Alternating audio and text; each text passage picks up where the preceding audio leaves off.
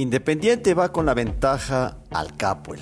Emelec con la responsabilidad de dar la vuelta al partido. ¿Quién para campeón?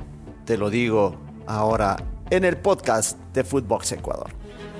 Esto es Footbox Ecuador, un podcast con Alex Aguinaga, exclusivo de Footbox. ¿Qué tal, amigos? ¿Cómo están? Un placer saludarles. Soy Alex Aguinaga en un episodio más de Footbox Ecuador, un podcast exclusivo de Footbox. A ver, la distancia entre uno y otro son 2 goles en lo numérico. De ahí en adelante vendrían los penales. ¿Qué tiene Emelec y qué tiene Independiente para ser campeón? Pensemos en que este es un partido en el cual el Emelec tiene la obligación de proponer, de salir a atacar, de buscar el arco rival desde el primer minuto. Necesita 2 goles para emparejar la serie y uno más, es decir, 3, para quedarse con el título de manera directa. Por su parte, el Independiente le bastará con perder por menos de 2, con un gol de diferencia, es decir, un marcador de 1-0, 2-1, 3-2, 4-3, etcétera, le dará el título de manera automática. Otro resultado con 2 goles de diferencia irían a los penales y si pierde por más de 3, perdería el título que lo tiene en su bolsillo. Dicen que el 2-0 es el resultado más engañoso, pero yo prefiero estar 2 goles arriba que 2 goles abajo. Es indudable esa premisa.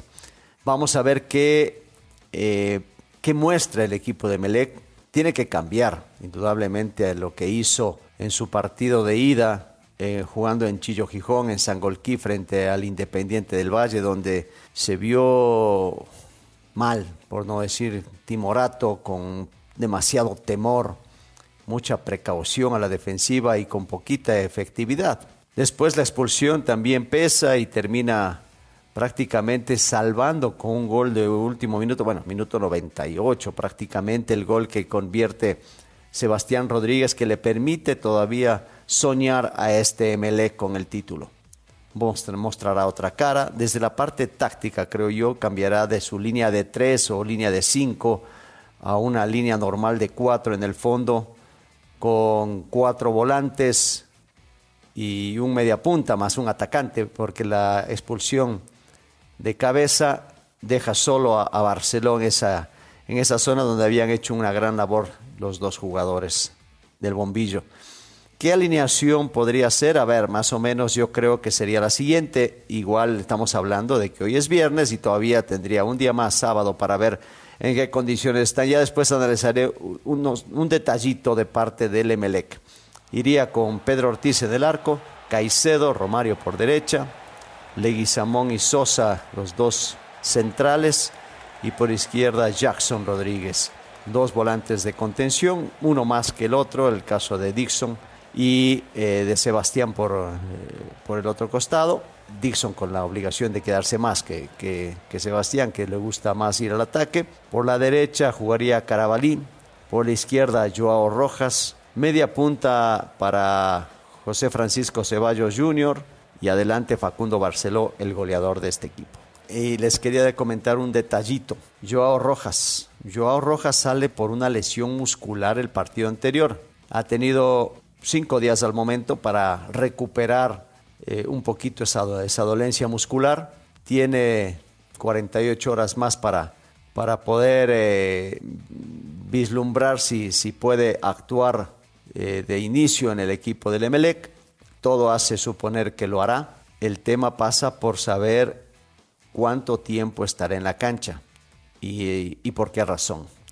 Una lesión muscular, nosotros en el ámbito del fútbol le decimos que es una lesión traicionera, engañosa, porque parece que tu cuerpo está bien, pero al momento de hacer los esfuerzos físicos se puede lastimar el músculo mucho más de lo que estaba, o simplemente sacarte de un partido de fútbol, ¿no? Y ese sería el caso de Joao. Habrá que ver si le alcanza como para que su juego le permita de esta pierna hacerlo.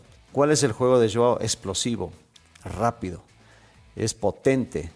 Entonces, todas esas cualidades que tiene Joao le juegan en contra esta lesión muscular.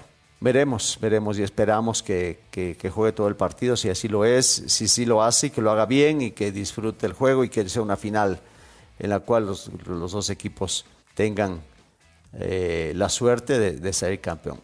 ¿Qué va a proponer el equipo de el señor Paiva? Hablamos del señor Rescalvo hace un momento con el equipo de Emelec, ahora con el señor Paiva con el Independiente del Valle. En el arco Ramírez, una línea de 3 que esa no la va a cambiar porque le ha dado resultado y porque es la que ha trabajado durante el año. Con Carabajal, Schunke y Segovia. Por los costados, hombres que van muy bien al ataque, el caso de Hurtado y Chávez. En la mitad de la cancha con Farabelli y un hombre que le ha dado esa solidez, esa prestancia en la mitad de la cancha, que es Pellerano, un hombre de mucha experiencia.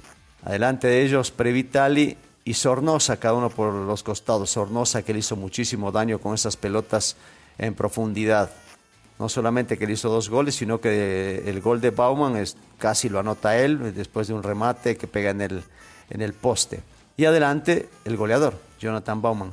Un equipo que sabe a lo que juega, que tiene mucha más experiencia que los Independientes anteriores, donde la juventud era lo sobresaliente. Hoy vemos poquitos jugadores jóvenes, contados con los dedos de una mano.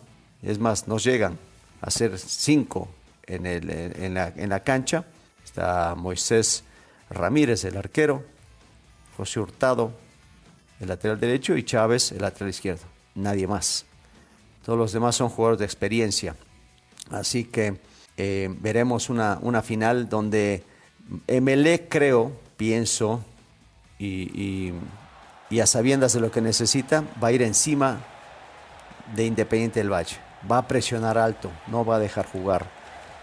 Exponiendo, sí, la zona posterior a sus 2 centrales que no son muy rápidos, el caso de Leguizamón y Sosa, frente a un Baumann que es vivo para jugar, a un Previtali que puede arrancar en cualquier momento, y un Sornosa que les ganó en velocidad y no creo que sea la excepción en este momento. Para eso van a tener que presionar bien el ataque de emelecista o los jugadores de arriba de Emelec, para que no tenga esa posibilidad de lanzar pelotazos con idea, quizás únicamente despejes largos. Ese yo creo que es el juego que va a intentar Emelec, o que le conviene a Emelec para poder ganar este partido de vuelta y sacar la diferencia para llevarse el título, o por lo menos aspirar a los penales.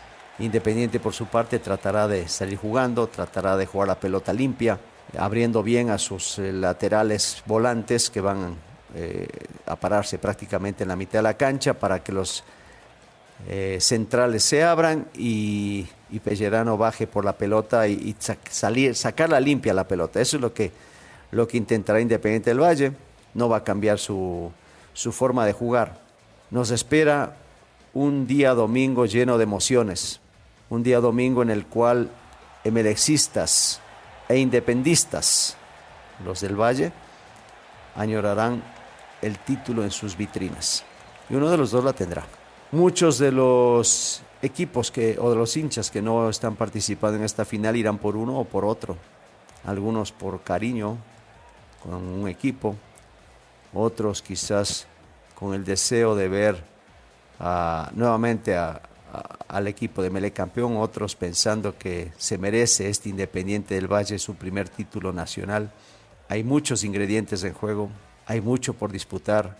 La historia se escribirá el domingo, el lunes la comentaremos. Éxitos y suerte para los dos equipos en esta final de Liga Pro Betcris del fútbol ecuatoriano. Esto fue Footbox Ecuador con Alex Aguinaga, podcast exclusivo de Footbox.